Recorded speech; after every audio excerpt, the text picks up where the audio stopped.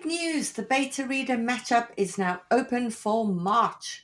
Are you looking for beta readers, some of whom might potentially become writing group members down the line? Are you wanting to be matched up with those writing in a similar genre and time zone so they can critique your work as you critique theirs at the same time? Your manuscript doesn't have to be complete to sign up. This particular matchup will be open to registrations from now until the 31st of March, with the matchup emails going out on the 1st of April. The only April Fools will be those who haven't signed up. For more information and to register, go to biancamarais.com, look for the Beta Reader Matchup tab, and please spread the word. The more writers we have signed up, the better the matches will be. Hello, listeners. This is your co-host, Cece, and I'm so excited to tell you about my upcoming webinar, Writing Tension. Join me on Thursday, April 11th at 8 p.m. Eastern Time via Zoom to learn all about creating tension, conflict, and stakes in a story. This is a super popular writing webinar I offer, and it's filled with expert breakdowns, practical tips, formulas for cracking these elements, and real examples from novels that will help you dial up the tension in your story in actionable ways. And this year, I'm doing something extra. On the Monday after the webinar, we're having a live, cozy 90-minute Q&A session in which you'll get a chance to ask your questions about the webinar. That means we'll get to hang out for 2 days total. And if you can't attend the webinar, and/or the cozy Q&A session, don't worry. They will be recorded and shared with everyone who's registered. There are limited spots for this webinar in this new format, so if you're interested, check out the link on my Instagram page and sign up. The handle is @CeCelyra_agent. That's @CeCelyra agent. I hope to see you there.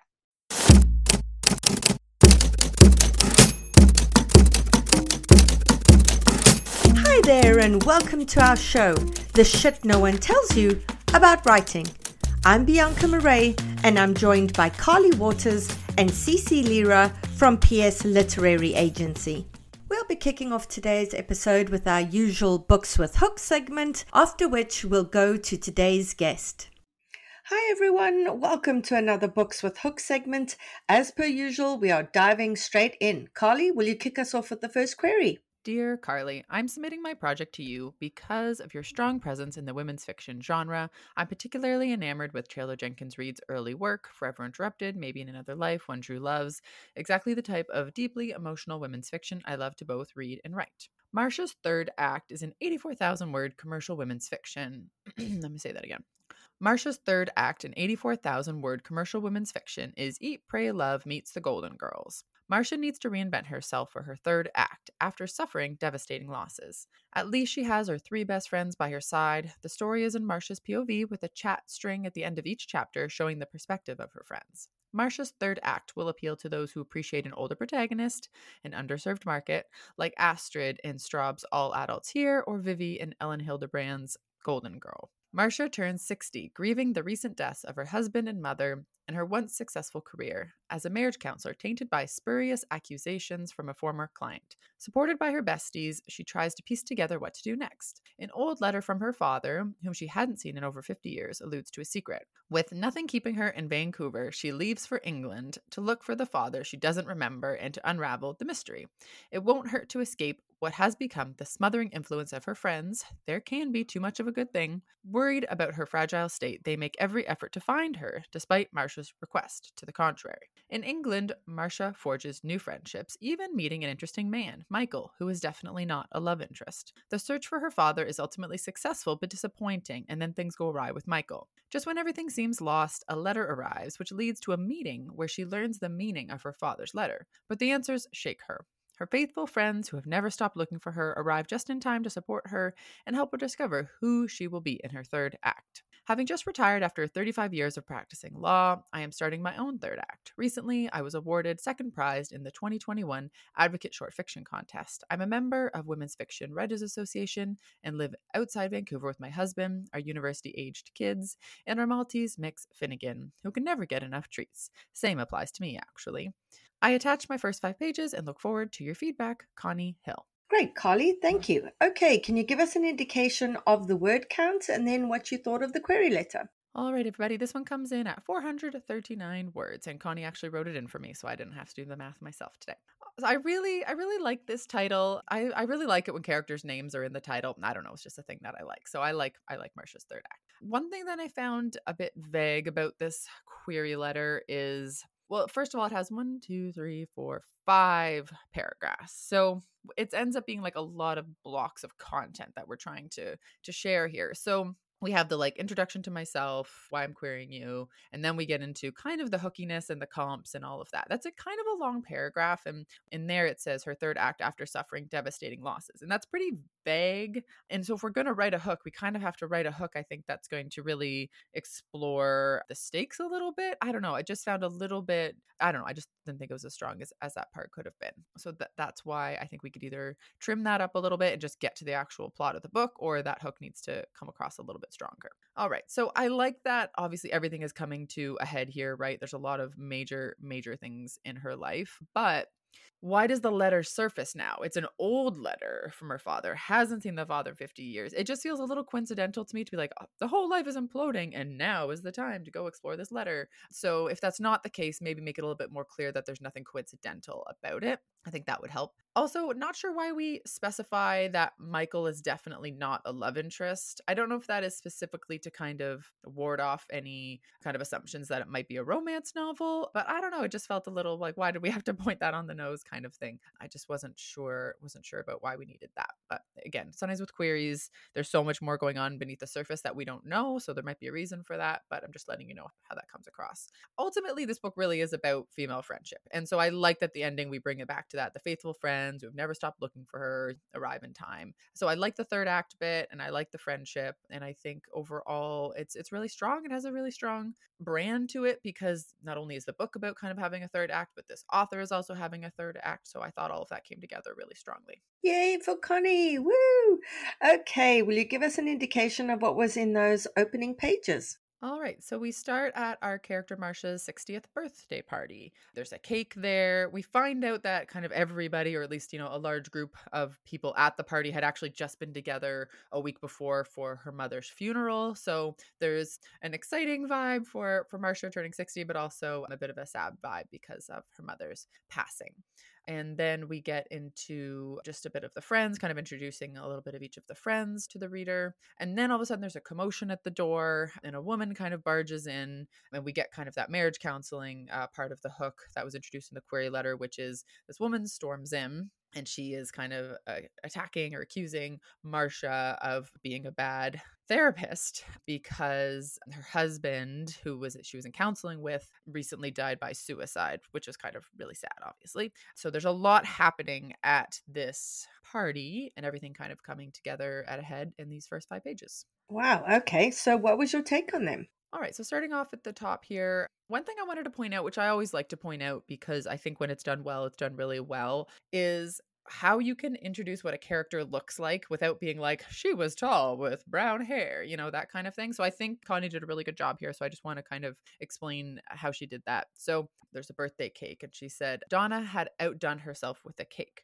creating a caricature of Marcia with her platinum hair and signature purple spectacles. She recognized the photo it was based upon, the author photo from her second book. That was just an incredible amount of information, really smartly done through the lens of like the cake without saying like, she has platinum hair, and these spectacles, I don't know. I just really subtle, but really, really, really well done. So I just really wanted to draw attention to that because that was great. So one thing, we talked about this on the podcast in many different forums, is how grief shows up on the pages. And I just want to remind our author here that just so you know, we don't feel any grief here because we don't know the mother character. We don't know the husband character that had passed away. So we essentially feel nothing but the fact that we are seeking information. So I just want to remind you of that, because if you're trying to lean on the fact that like, oh, the reader's going to be feeling a lot here, actually, we're not really feeling that much because we don't know these people, right?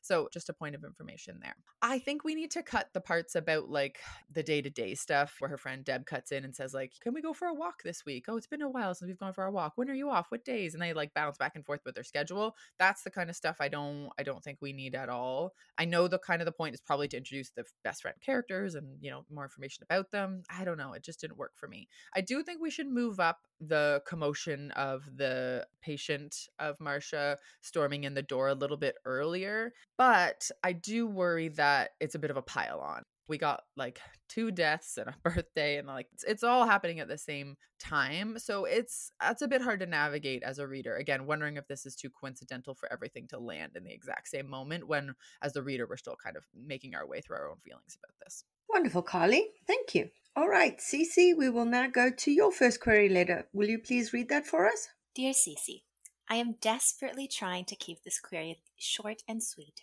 and so I cannot gush too hard on how much I adore the shit no one tells you about writing. But I promise the love is there. Beneath the Night is a 100,000-word adult fantasy loosely based on West African mythology that will appeal to fans of Tony Adeyemi's The Children of the Bone and N.K. Jesmond's The 100,000 Kingdoms. Ja'ara lives in a world where those bestowed certain powers by the gods are hunted down and enslaved for their gifts. Newly captured, Ja'ara is forced aboard a slave ship where she is soon sold to the King of all Kings. Intrigued by her rare gift to sense any living thing around her, human or otherwise, he gives her a task that, if completed, will win her his favor for life, protecting her from the many horrors of the extensive slave trade that keeps the kingdoms running. But Ja'ara doesn't want favor. She wants her freedom, and she's willing to fight for it, even if it means seducing a visiting prince from another nation and venturing with him and his men into the Tongo lands, a dark and cursed woodland, to fetch what rumors say only someone with her gifts can retrieve. But when the King of all Kings sends his most powerful slave to ensure she returns, they grow close, despite Ja'ara's wavering loyalty after the prince offers her another path to freedom. As Ja'ara's task grows more precarious and nations move against one another in pursuit for power, she becomes caught between the many bargains she has struck and soon learns that there is more than her freedom at stake if she loses. Beneath the Night is my debut novel and a direct result of being starved for representation in a genre that has always captivated me. Why not write something for girls like us? A friend asked. And to my delight, and so many more fantasy stories with people of color have emerged while I did so, and I am unashamedly eager to add to the list. I graduated from SUNY Brockport with a bachelor's in journalism and have since worked for various media outlets as a copy editor. An avid traveler with the goal to set foot on every continent before the age of 30, I'm either planning my next quest or writing about them. Either way, an adventure always awaits. Thank you for your time and consideration. Sincerely, J.G. Harris. Awesome, Cece. Thank you. Okay, an indication of word count and then your take on that query. This is clocking in at 418 words. I have very few notes for this query letter because it's really excellent. I know exactly what's going on. I know who the protagonist is. I have a perfect sense of the story, of how the plot moves, of how the plot escalates. I have a major dramatic question. My one note, just so I'm not totally useless, is the second plot paragraph. It begins with, but Ja'ara doesn't want favor. Make that except instead of but, because you already have a but when the King of all Kings in the next paragraph. Truly, that is the value that I'm adding today. It's sad. So congratulations. It's excellent. It's amazing. And I'm hearing more and more from listeners how their query letters and opening pages are being polished up and how good they're getting after kind of binge listening to the podcast, because they start to hear our voices in their heads, which is pretty damn scary, because I would hate to have myself, Carly and Cece in my head all the time. But when we get these kind of queries, it's proof of that, which is wonderful. Okay, Cece, what was in those opening pages? All right, so we have our protagonist, Ja'ara. She is bound by chains. She's on a ship. She's counting time. There's no sunlight, so the only way she can count time is by figuring out the movement of the men above her, her captors. There's a reference that she's waiting for the day. This is not capitalized, not uppercase. There's a group of young men next to her. Also, obviously, everyone's bound and everyone's in chains. Planning an escape. She considers this a poor escape plan because they've only been captured recently, so they don't understand, in her opinion, how hard it is. one of the captors walks in, one of the captured men tries to attack him, but the captor kills the captured man. And Ja'ara can see his essence, because we know from the query letter that she has that power.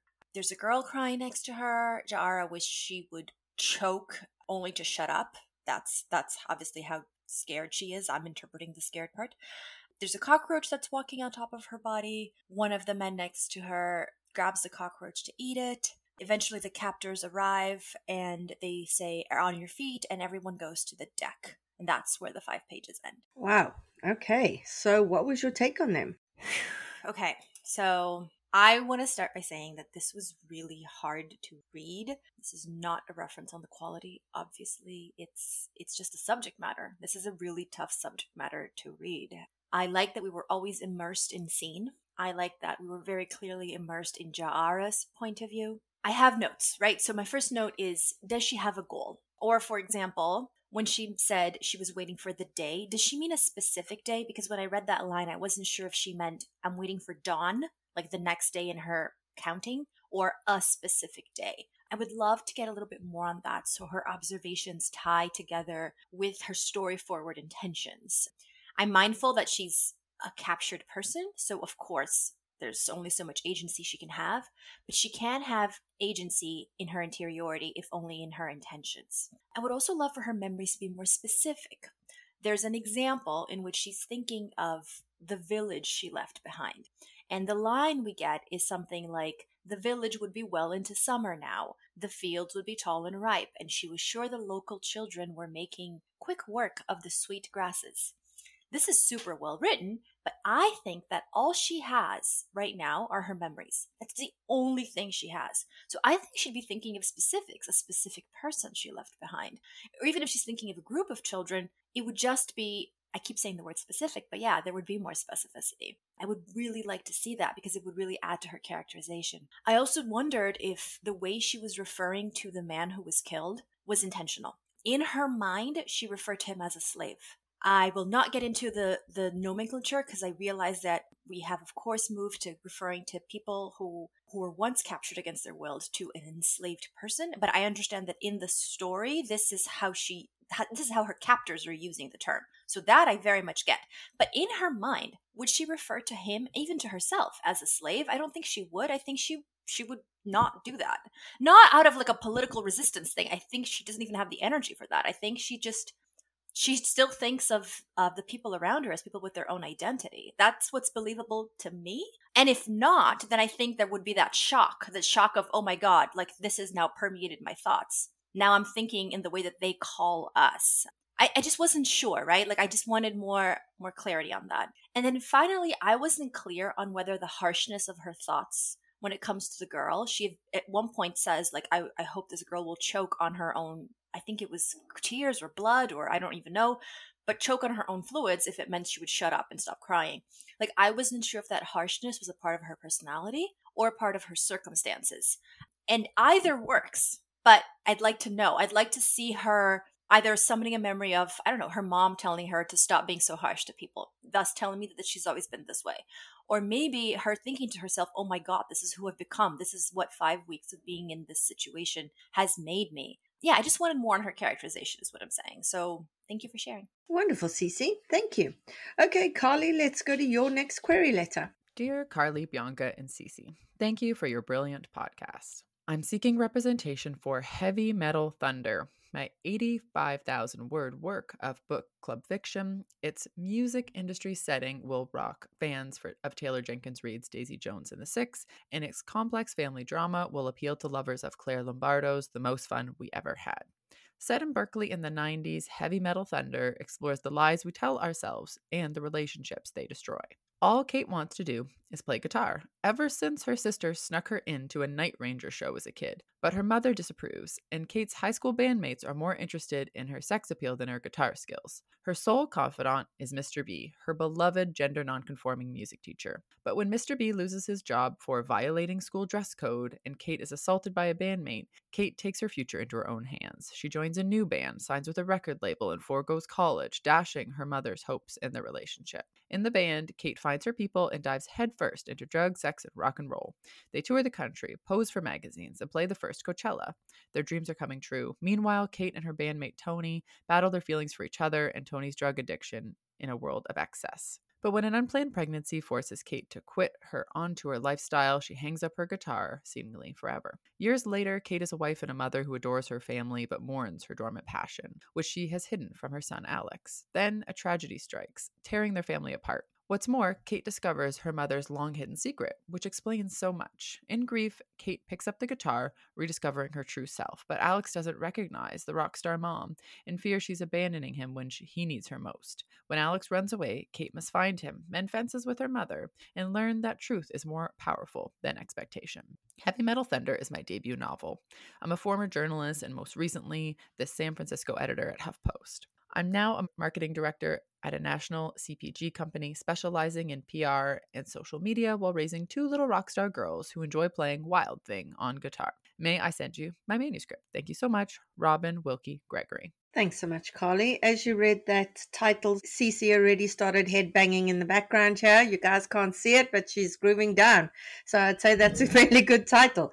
Okay, Carly, word count and your take on that. All right, this one clocked in at 399 words. Okay, so first of all, we love Claire Lombardo. Such a great book, the most fun we ever had. She's going to be at our deep dive series this spring, so we are very glad to be talking to Claire one-on-one in a few weeks.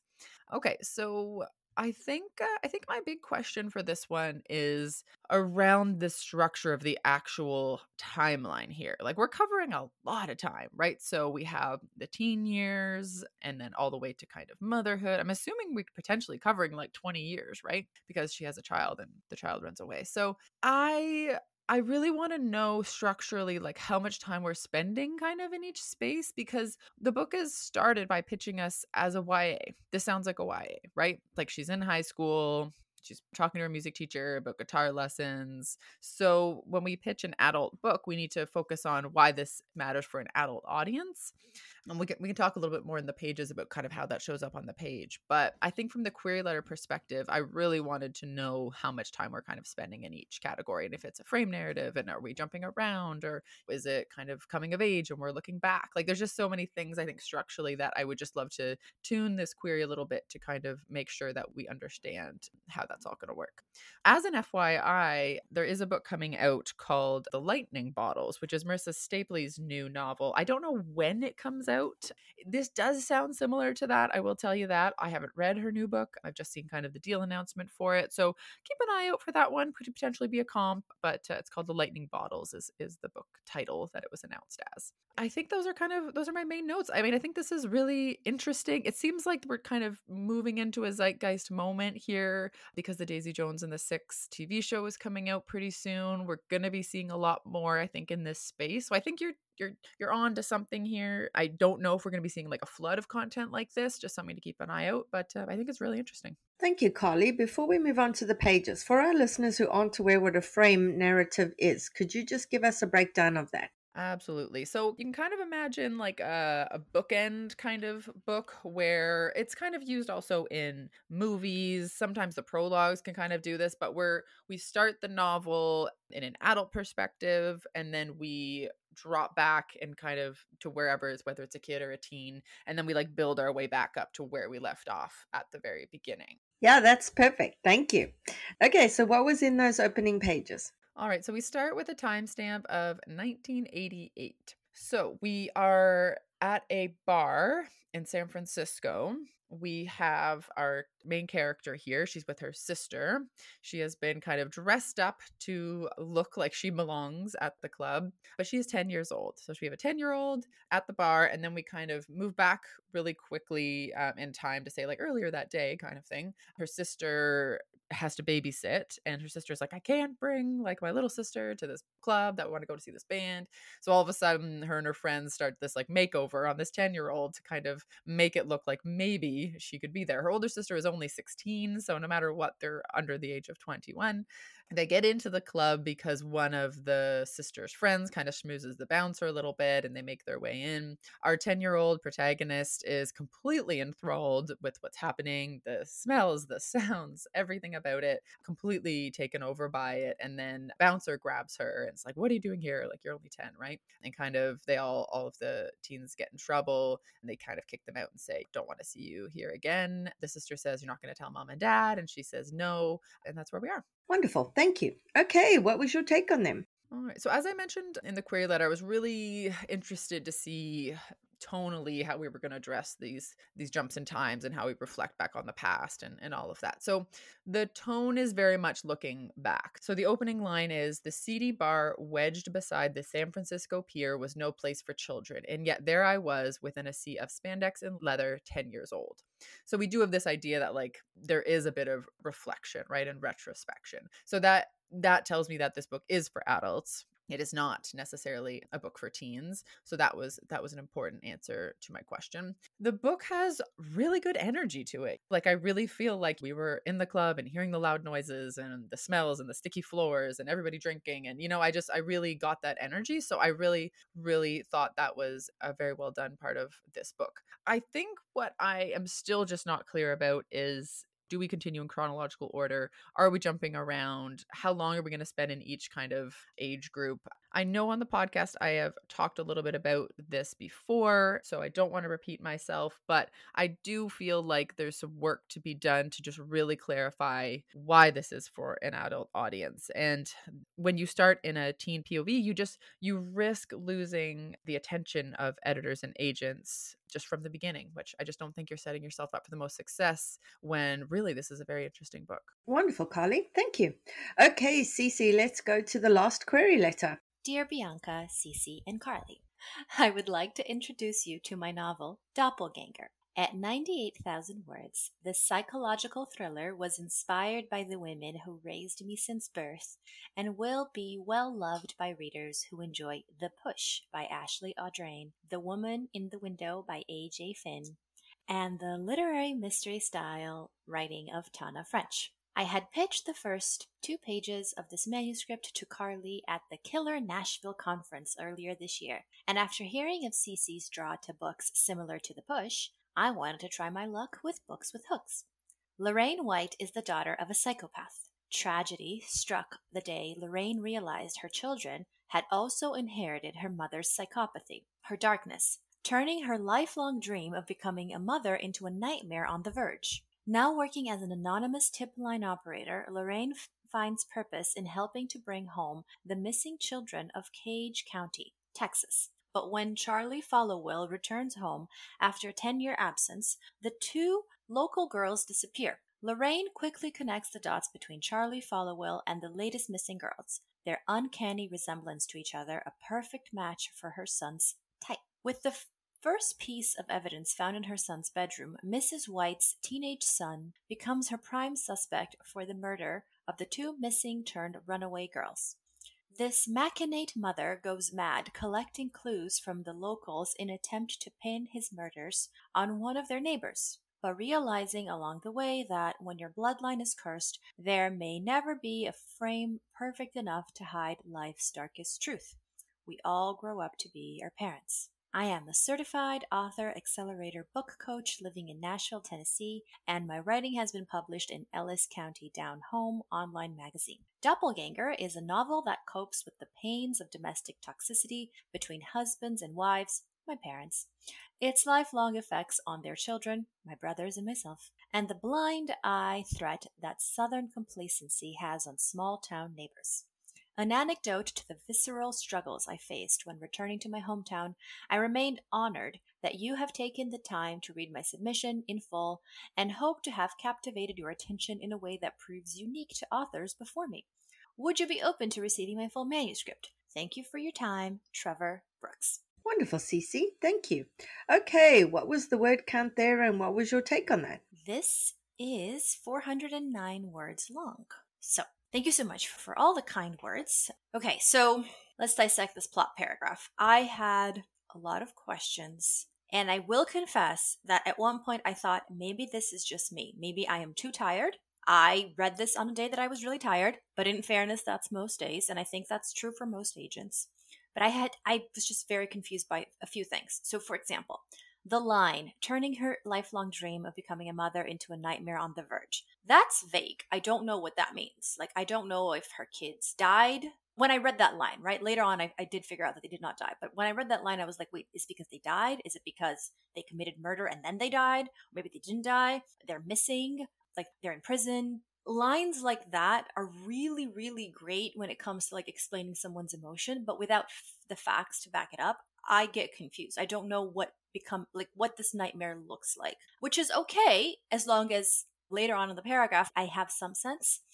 I kept having questions though. So for example, Charlie Followill. Are we supposed to know who that is? Because I didn't. I also didn't understand, like, there's a line that says Charlie Followill and the late missing girls. Like, she connects the dots between this Charlie person and the latest missing girls. Their uncanny resemblance to each other. Does that mean that the two girls look alike, or that Charlie and the two girls look like all three of them? Like, I didn't know what the author meant. Later on, the protagonist is referred to as Mrs. White as opposed to Lorraine, and that just felt confusing to me because, like, I of course knew that we meant Lorraine, but I didn't know whether maybe there was some other Mrs. White. When he says she goes mad, literally, like she's losing her mind, or is this supposed to just indicate that we don't know who she can trust? I would just start over when it comes to the plot paragraph. It's clearly there's a story here. Clearly there's a lot of plot, but I'm just way too confused about the connection with Charlie, with these girls who are missing. I don't understand how they're now runaways. Yeah, I'm just quite confused. And I will say also that the author paragraph is perfect. Wonderful, Cece. Thank you. I can't hear the name Lorraine without thinking of my husband constantly singing, I miss Lorraine down in Africa.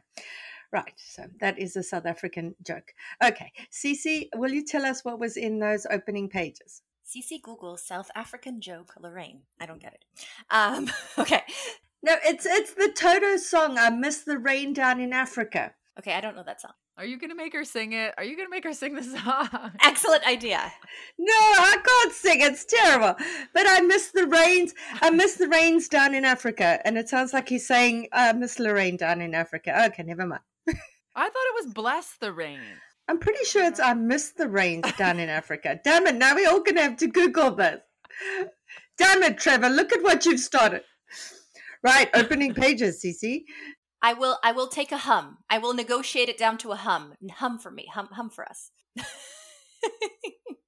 Okay, so here's what's happening in the opening pages. Our protagonist, Lorraine, is watching her children sleep. She has hidden baby monitors in their rooms, but she doesn't trust what she sees in the monitors, so she has to actually go and stand outside their rooms and watch them sleep. She's thinking to herself that she's a daughter of a psychopath, that she's thinking about the missing girl, Catherine. She's feeling regret. Arson is her son, broke up with Catherine recently and like earlier in the year. And she's thinking of how she discarded evidence of whatever Arson did to Catherine that's really incriminating from his clothes on the day that Catherine disappeared.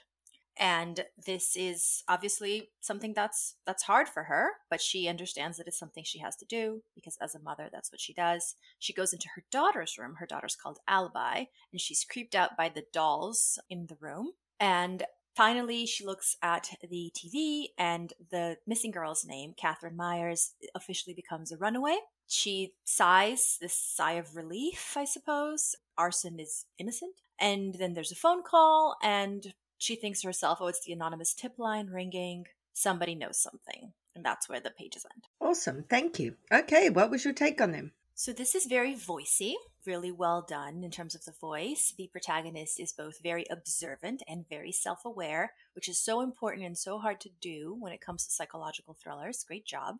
I do think certain elements need to be made clear. This is a similar note to the query letter, only now I'm referencing the pages.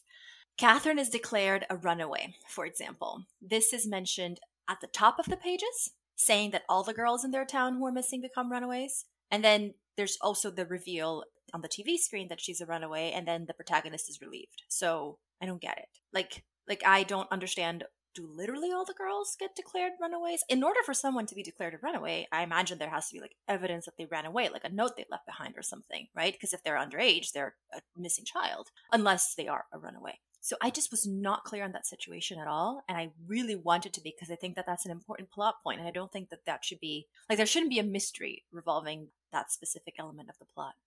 Her reasons for thinking that Arson has a darkness in him are clear, but not Alibi.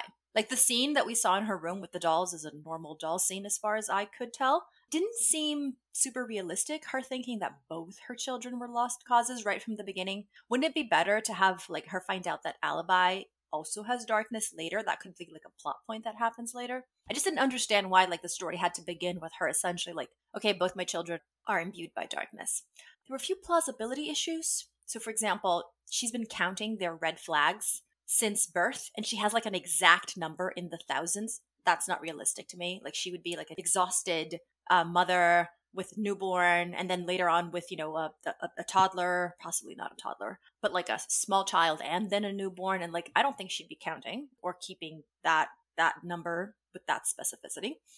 Her interiority could go deeper. So, for example, her lack of hesitation when she knew what she had to do when she found the incriminating clothes in Arson's room. Or if the intention is to show that she never hesitates, then her self-awareness that she didn't even go there. Not just the hesitation, but the resistance. Maybe like she didn't believe at first that Arson had done what he had done. Perhaps guilt for her immediately believing that. I just felt like deeper, right? You have to dig. Writing emotion and writing interiority is about digging. The many, many layers of emotionality and the many, many layers of consciousness.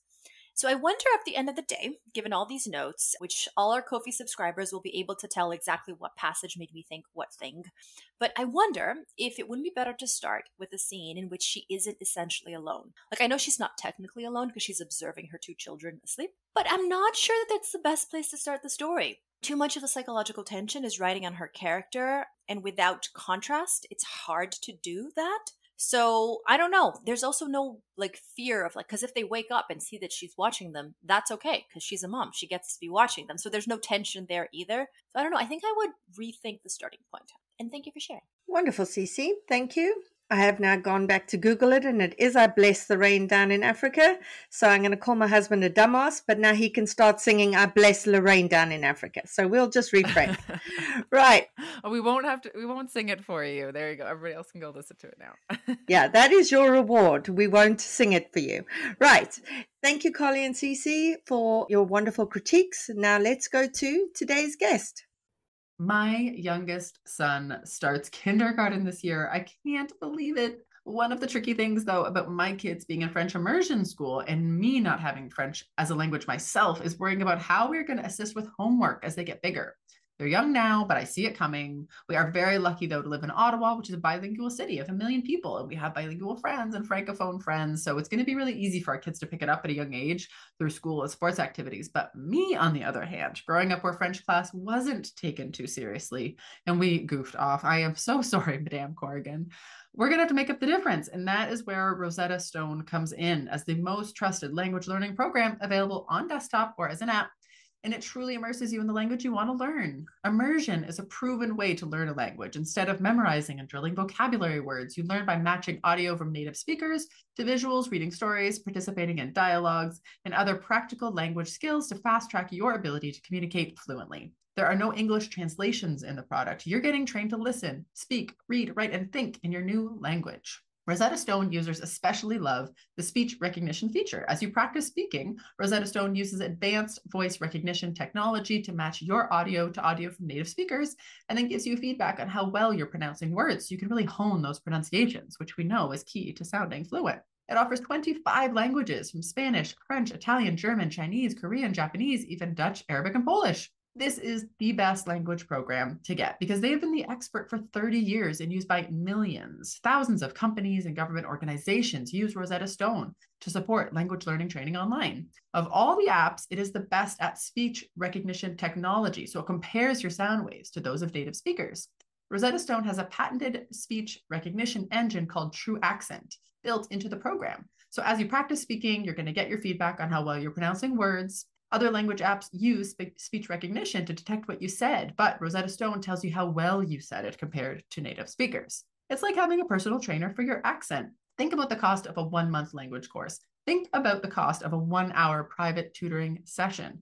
But with Rosetta Stone, you enjoy a lifetime membership and accessibility on desktop or app. And right now we have a special offer for you guys that is 50% off. That is lifetime access to 25 language courses on Rosetta Stone for 50% off, a complete steal.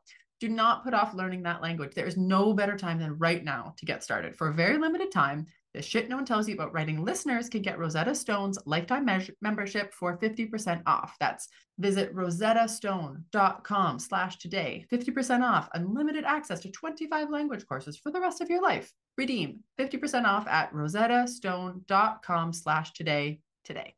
Calling all memoirists. I'm so excited to let you know that I've put together an incredible all about memoir lineup for Saturday, the 11th of May from 10 a.m. to 5 p.m. Eastern Time, in which 6 amazing speakers guide you through everything you need to know to write a memoir that will sell. You'll get opportunities to ask questions of best-selling memoirists, while also standing a chance to have your query letter live critiqued during the webinar. To see the awesome lineup and to register, go to biancamarais.com. There's an early bird promotion for the first 50 delegates who sign up. Come and join us and get your memoir groove on. Today's guest is the USA Today best-selling author of 14 novels of suspense. She has also won multiple prestigious awards for her crime fiction, including 5 Agathas, 5 Anthonys, and the coveted Mary Higgins Clark Award. She's also the on-air investigative reporter for Boston's WHDH-TV and has won 37 Emmys, 14 Edward R. Murrow Awards, and dozens of other honors for her groundbreaking journalism. National book reviews have called her a master at crafting suspenseful mysteries and a superb and gifted storyteller. Her novels have been named Best Thrillers of the Year by Library Journal, New York Post, BookBub, Pop Sugar, Real Simple Magazine, and others. Her current book is The House Guest, a story of psychological manipulation that explores the dark heart of marriage and friendship. It's Gaslight meets Thelma and Louise. The Library Journal Starred Reviews calls it binge-worthy. It's my pleasure to welcome Hank Phillippi Ryan. Hank, welcome to the show. Thank you so much. I'm such a fan. Thank you, Hank. We're huge fans of yours as well. And for our listeners who aren't aware, Hank is going to be one of our speakers at our upcoming Deep Dive Workshop series, which is going to be such an amazing 10-week series. And we're super, super excited to have Hank be a part of that. Now, I just want to read the blurb to our listeners, Hank, so that they know the context of what we're talking about. Here we go. After every divorce, one spouse gets all the friends. What does the other one get? If they're smart, they get the benefits. Alyssa McCallan has been dumped by her wealthy and manipulative husband, and now she's terrified that her toxic, soon-to-be ex is scheming to ruin her, leaving her penniless and alone. Just when Alyssa could really use a friend, she makes one, a seductive new friend who's running from a dangerous relationship of her own. Alyssa offers Brie Laurence the safety of her guest house, and the two become confidants. Then Brie makes a tempting offer. Maybe they can solve each other's problems. But no one is who they seem, and the fates and fortunes of these two determined women twist and turn until the shocking truth emerges. You can't always get what you want, but sometimes you get what you deserve. Dun, dun, dun. I love hearing that. Thank you. I thought, oh, that sounds good. And then I thought, I wrote that. How interesting. Amazing. So I have a ton of questions for you today, Hank. But before I begin with all of that, something I'd like to talk about is all of those awards and your amazing longevity in an industry which is increasingly becoming so difficult for people to break into and then stay in, because we see a ton of debut authors coming out with their big debut and then we never hear from them again, or they write a soft novel that then tanks and then we never hear from them again. Can you speak a bit about your career and all of these awards and the fact that you are still here, not just still here, but kicking ass and taking names? Oh, I love that. I'm writing it down. Thank you. That is such a good question. And I think about that probably more than I should. I think there are a couple of levels of it. When I started, I just didn't know that there was such a thing as this marathon. I'd been a television reporter for more than 30 years when I started writing fiction. And television is incredibly competitive. It's zero sum. Either you get the story or you don't. Either you're first or you're not. Either you win or you lose. I mean, it's just very cut and dry. And I've been used to this sort of underlying competition my whole life. So when I started writing fiction, and I was such a newbie, oh my golly, I didn't know anything. I didn't even know what I didn't know. I didn't even know what to ask. And we can talk about that. But I went at it with the same sort of determination that I did in journalism, that I was going to give 100% at every minute to every person, to every element of my story, that I was obsessed, that I was compelled to write. I didn't think that anything was going to get in my way. I didn't think about the world of publishing or the world of whoever else was out there. I just thought, I have this great story. And, as a journalist, when you hear, oh, that's a great story, that's the highest accolade. And I sort of emotionally knew that the book that I was writing, my first book, was good. It was a good story. And sort of there was nothing in my way about it. And I think, and now that I've been writing, I mean, I'm 73, if you can imagine. Now I've been writing for however many years it is, 17. I just still do that. I give 100% every moment. Everything I do is the absolute best I can do. I never give up. When I have a wave of deadly envy, and it's very difficult to avoid that, I think, doesn't matter. Just go ahead. Just one word after the other word. And you just think, you can't control the world. It's just impossible. And all of us who try to, it's not going to work. In essence, all we have is our book. All we can do is do the best we can do. And then luck and time and randomness and coincidence, all those things come into play. But unless you have that really special book that you believe in, none of that's going to matter. You have to be ready for the thing, whatever the thing turns out to be. Does that make any sense? Yeah, it really does. And something you said there resonated with me. And I think this is the key for so many emerging authors without them realizing that it's the key. Because I think having been in journalism, which I imagine is cutthroat in its own way, you had to develop a thick skin. Because I think you'll have a lot of criticism leveled at you and a lot of people who are constantly giving input or critiquing your work or how you go about it.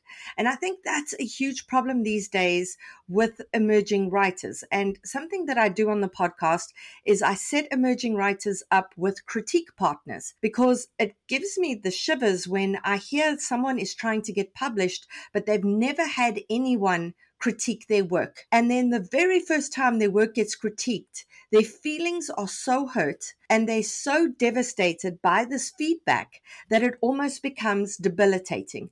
But to be a writer, you need to be thick-skinned. You need to welcome the criticism in a way, because that's what helps you make the work better. And you need to be prepared to roll with those punches. Do you agree with that? I think you're so right. I think you're completely on the money. I think that's the key. And I'll give you a little background about it. As a reporter, as an investigative reporter, I work with a producer. I write the stories and we collaborate on the production. Then I have an executive producer who oversees the whole thing. And then I have a news director who oversees all of that.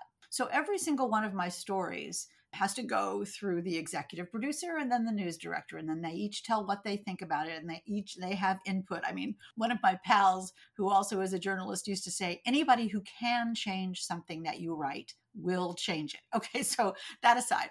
But for all those years before I started writing fiction, I was working with a group of people who were just as interested in having my news stories as be the best they possibly could, just as interested as I was. And one of the really key things that I learned was that I could be wrong and that someone else might have a good idea. And the idea of being open to that, to have your brain welcome the input from someone who you respect and just take a moment to think, what if that's a good idea?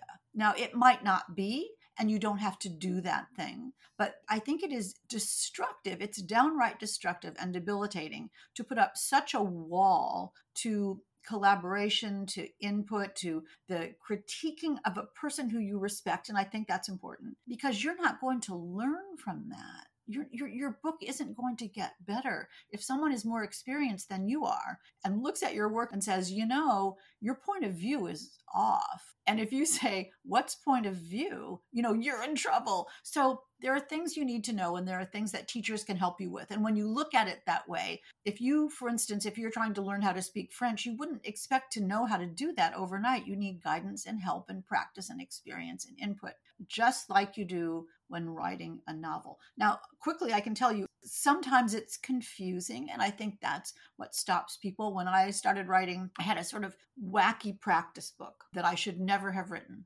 Long story for another time. So I thought, I'm on television. Everybody will buy this instantly. So I sent it to 2 agents thinking, well, they'll just have to fight it out because they're both going to love this. And I quickly got back from one agent a letter that said something along the lines of, this is the best plot I've ever read in my entire life, but your writing is terrible. So then the other one came back with, you are the best writer I've encountered in a long time, but this is the worst plot I've ever heard. And Bianca, I just stopped. I just thought, well, I don't know how to do this, and I'm not going to do it. And if nobody loves me, I'm just not going to do it anymore. And I'm sure now, after all these years, they were both just sort of trying to let me down easy. They had just picked a thing to tell me. But that stopped me in my tracks. But when I had my next good idea, I thought, I don't care what they say. I'm going to persevere. And the next time, everybody said yes. So it's just about, the thick skin is so important because you have to take it in, see if it matters, and then go on. Yeah, and once the book gets published, then there's the professional reviews, there's Goodreads readers, there's people on Instagram who have a lot of fun in tagging authors on eviscerating reviews. So, there's all of that. So you really do have to build up, a bit of a callus around your feelings. Right. Something I want to talk about is the timeline of your latest book. So a mistake I made with my debut novel is it spanned 4 decades. And then, editors were like, we like the story. It's just wildly ambitious. Pick one period of time, focus on that. So the novel became 1 year and 3 months. With my latest book, I based it in like a week. It was just over a week because you've got this pressure cooker situation. And you've done something similar in your novel. It takes place also in just over a week. Is that something that you like to use as a literary device because it adds that tension and it helps with pacing? Or was it something that was very particular to this book? I think that the ticking time bomb, the ticking clock, the pressure, the intensity adds to the reader's desire to keep turning the pages. I mean, I want people to miss their stop on the subway because they can't put this book down. You will never hear in my books, after a leisurely dinner or 2 weeks later, you're not going to hear that. It's going to be next. You're going to have people who haven't had any sleep. You're going to have people who haven't had any food. You're going to have people who have a deadline like I did for all those years in television, because that's what makes a book compelling to me. I want people to say, I can't wait to find out what happens. And so that requires, I have a timeline by my computer. I work on a computer, but I have a paper, a very high-tech legal pad, I have to say, by my desk, which keeps track of the time, because that persistence, that consistent forward motion, that advancing of the plot is what's going to keep people reading. I love that narrative thrust, that power, that you're just moving forward relentlessly. And I think that's in the kind of book I write. Which is psychological thrillers, I think that's incredibly important. So thank you for noticing that. I love that. It's about pacing. My books are about pacing. Yeah, and something that I noticed that you did as well, and I want to point it out to our listeners. So when you begin a book, there are so many different decisions that you can make about that book. That book can go in an infinite number of directions based on the decisions that you make. And in terms of a story's timeline, you can have a linear timeline where the story begins on one day and it ends a week later, or you can have sort of backwards and forwards jumping around in terms of the timeline. Something Hank has done, and it wasn't something that I picked up immediately because she did it so incredibly well, I really had to pay attention, was that Hank plays around with timeline on a scene level. So most people in a scene have a scene happen linearly. The person wakes up and they go through their day and XYZ happens and that's it. What Hank tends to do is she leaves you on a cliffhanger in one chapter. In the next chapter, you think you're going to the minute after the cliffhanger, but that doesn't happen. You're perhaps on the next day where something else is happening, and then Hank cuts back to what previously happened in a flashback, which is not something you see authors do often. So how did you come by this kind of technique, and what do you think it adds to the story? I'm just sitting here in awe of your deconstruction of my novels. It's hard enough to think of a brilliant reader reading them, but to have a brilliant editor also looking at them like you are and figuring out how I did what I did, it's scary, Bianca. It's scary. For me to deconstruct it, let me just say that we were talking about pacing and we were talking about keeping the action going forward. So in my opinion, and it may not be everyone's, in my opinion, if a scene goes on and on and on, and you need to have some information in that scene, and I want my chapters to be shortish, I don't want the next chapter to feel like a continuation of the chapter before. I want the reader to understand we're going ahead and the next thing is going to happen and we're going to be somewhere else. So trust me on this. This is even going to be better. So I give you a little taste of what's going to happen next. Somebody arriving somewhere else, or that's someone knocking at the door, and then the person answers the door, and then something happens and they remember or take us back to what happened before, and then the action starts again. So it's like this little donut of newness on the outside, a creamy filling of backstory on the inside, and then come back to now I open the door and she's standing there. It's a juggle, because I rely on my readers to be smart. I rely on my readers to really read with thought, as you do. And it's not hard to understand. It's complex, but it's not complicated. I mean, you're in on it because you're in the character's head. And this is how people think. When you open the door, you think, oh, Jimmy. I remember the time that, the last time he came, X, Y, and Z happened. So I also have to say to you that I don't really think about it that much while I'm doing it. It's how the story has to be. So later I look at it and think, oh, you did that again. You did the Hank Tuck again. And I try to figure out if it works. So sometimes I undo those, but sometimes I think that they're great for the pacing because it allows the book to move ahead, but give you still all the information that you need. Yeah. And, a lot of emerging writers go, how do I know when to end a chapter? How do I know when to begin a new chapter? If it's still the same scene, if they're still in the same house and it's the same two characters, should it just be one hell of a long chapter until the end of that? And what you do addresses that so perfectly, because you can end a chapter on a cliffhanger where the character has thoughts, but then, like you say, you're not just going to the next chapter, which is the exact same scene, just continuing forward. And it allows for the writer to have fun with timeline and to jump around a bit and to keep the reader having questions. Because I think if you leave a chapter on a cliffhanger with the reader having a question, and then you answer that question on the first page of the next chapter, you've lost the tension. Whereas the longer you can make them wait for that particular answer to find out what happened, the more tension there is. And it's amazing way of doing that. And I think it's your signature, your fingerprint as an author. I think as authors, we all have little things that we do that even if they ran our work through artificial intelligence without our name attached to it, they'd find certain consistencies there. So you called it the Hank Tuck. For our listeners, go get the book and find out how Hank does the Hank Tuck, because it's really awesome and it's something that might work in your own stories. Right. So something we often say on the podcast, because we have two literary agents that are co-hosts and we read and critique query letters and opening pages to help writers really polish them so that when they go out to their dream agents, they're much more likely to get requests for full manuscripts, etc.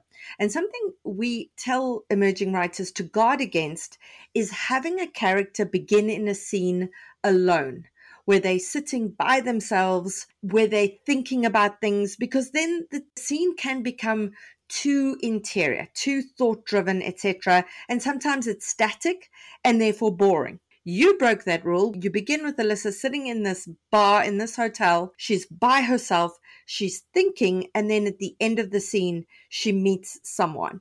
So what advice do you have for authors who go, I really have to begin with this character by themselves, but how can I make it compelling so that it doesn't feel static and boring? Oh my golly, that opening scene, which I love, has a lot going on. She is sitting in a bar thinking, but it gives the reader every bit of background of her story through a forward motion. Her husband has left her. What if she has no money? She certainly has no friends. She's absolutely alone. She can't understand it. She's baffled that he's gone. Now she's alone. But there are other people in that scene. Her husband is in the scene when she remembers how he walked out and exactly how it sounded and exactly how it smelled and exactly what he said and exactly what he looked like. So I think that the movie in the reader's mind is not just her in the bar. The actual scene takes place in several places with several people. When I teach classes, I talk about BOGSAT, to avoid BOGSAT, which is bunch of guys sitting around talking. So the BOGSAT. So the yammer, introducing too many characters is equally bad.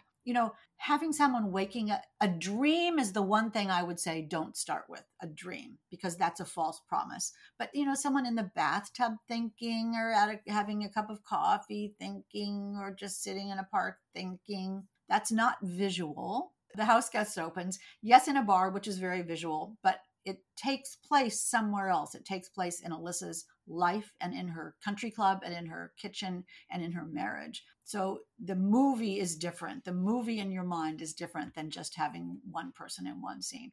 I do have to talk to you a little bit I do want to tell you about my query letters, because that was actually an incredible experience. When I sent out my query letters for my first book, I started out with an aging television reporter wonders what it's like when you're married to your job in journalism and the camera doesn't love you anymore. And that was what the book was about. That was the main character. And everybody said no.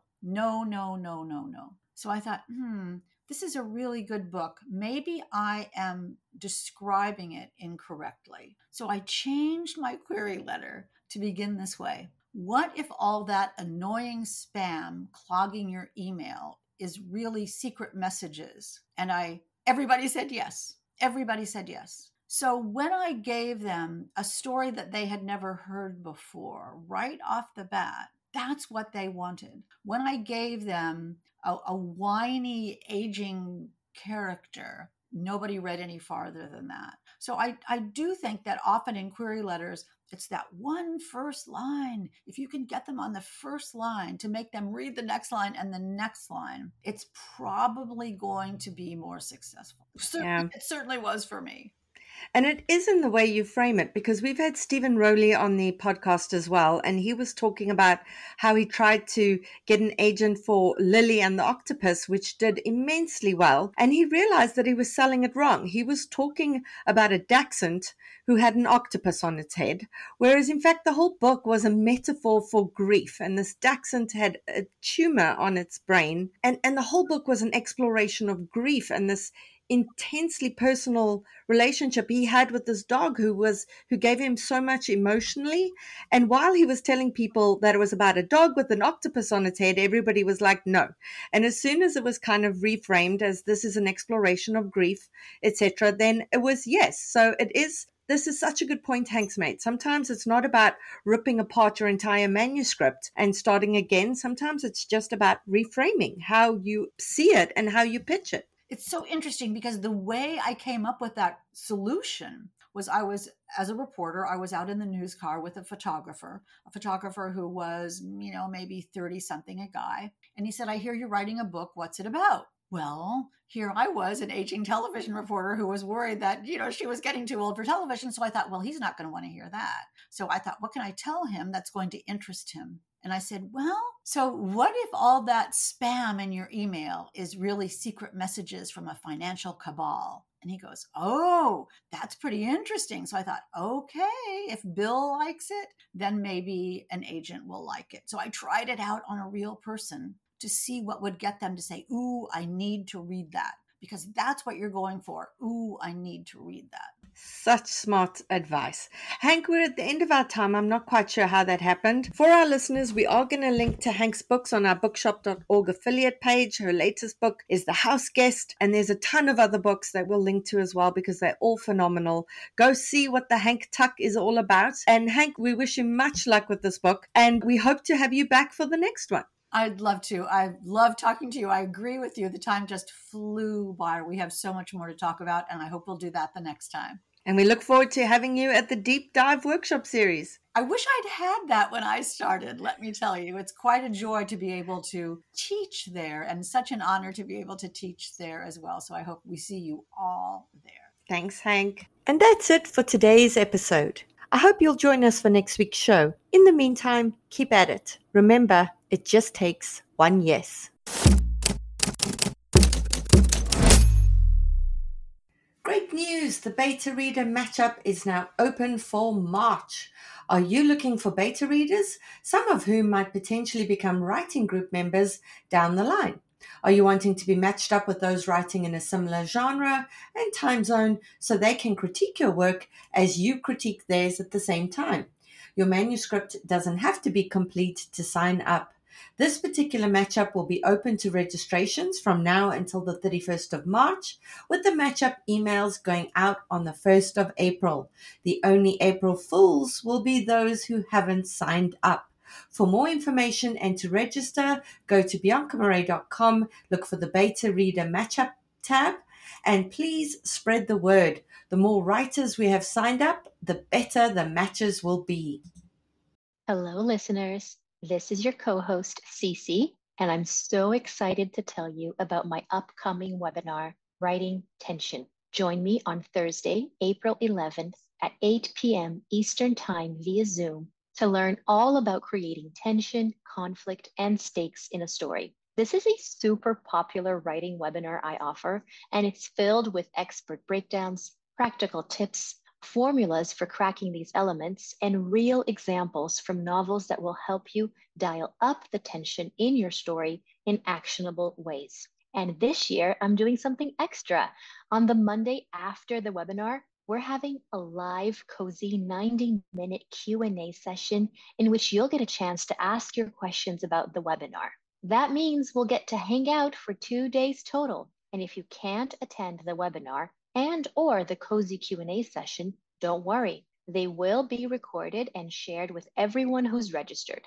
There are limited spots for this webinar in this new format, so if you're interested, check out the link on my Instagram page and sign up. The handle is @CeCelyra_agent. That's @CeCelyra agent. I hope to see you there. Great news! The Beta Reader Matchup is now open for March. Are you looking for beta readers, some of whom might potentially become writing group members down the line? Are you wanting to be matched up with those writing in a similar genre and time zone so they can critique your work as you critique theirs at the same time? Your manuscript doesn't have to be complete to sign up. This particular matchup will be open to registrations from now until the 31st of March, with the matchup emails going out on the 1st of April. The only April Fools will be those who haven't signed up. For more information and to register, go to biancamarais.com, look for the Beta Reader Matchup tab, and please spread the word. The more writers we have signed up, the better the matches will be.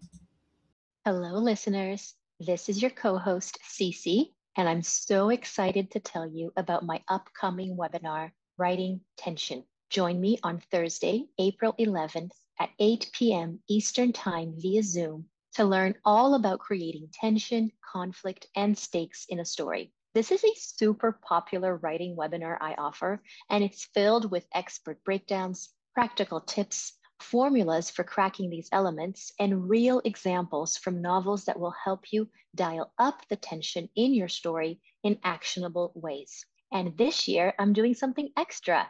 On the Monday after the webinar, we're having a live, cozy 90-minute Q&A session in which you'll get a chance to ask your questions about the webinar.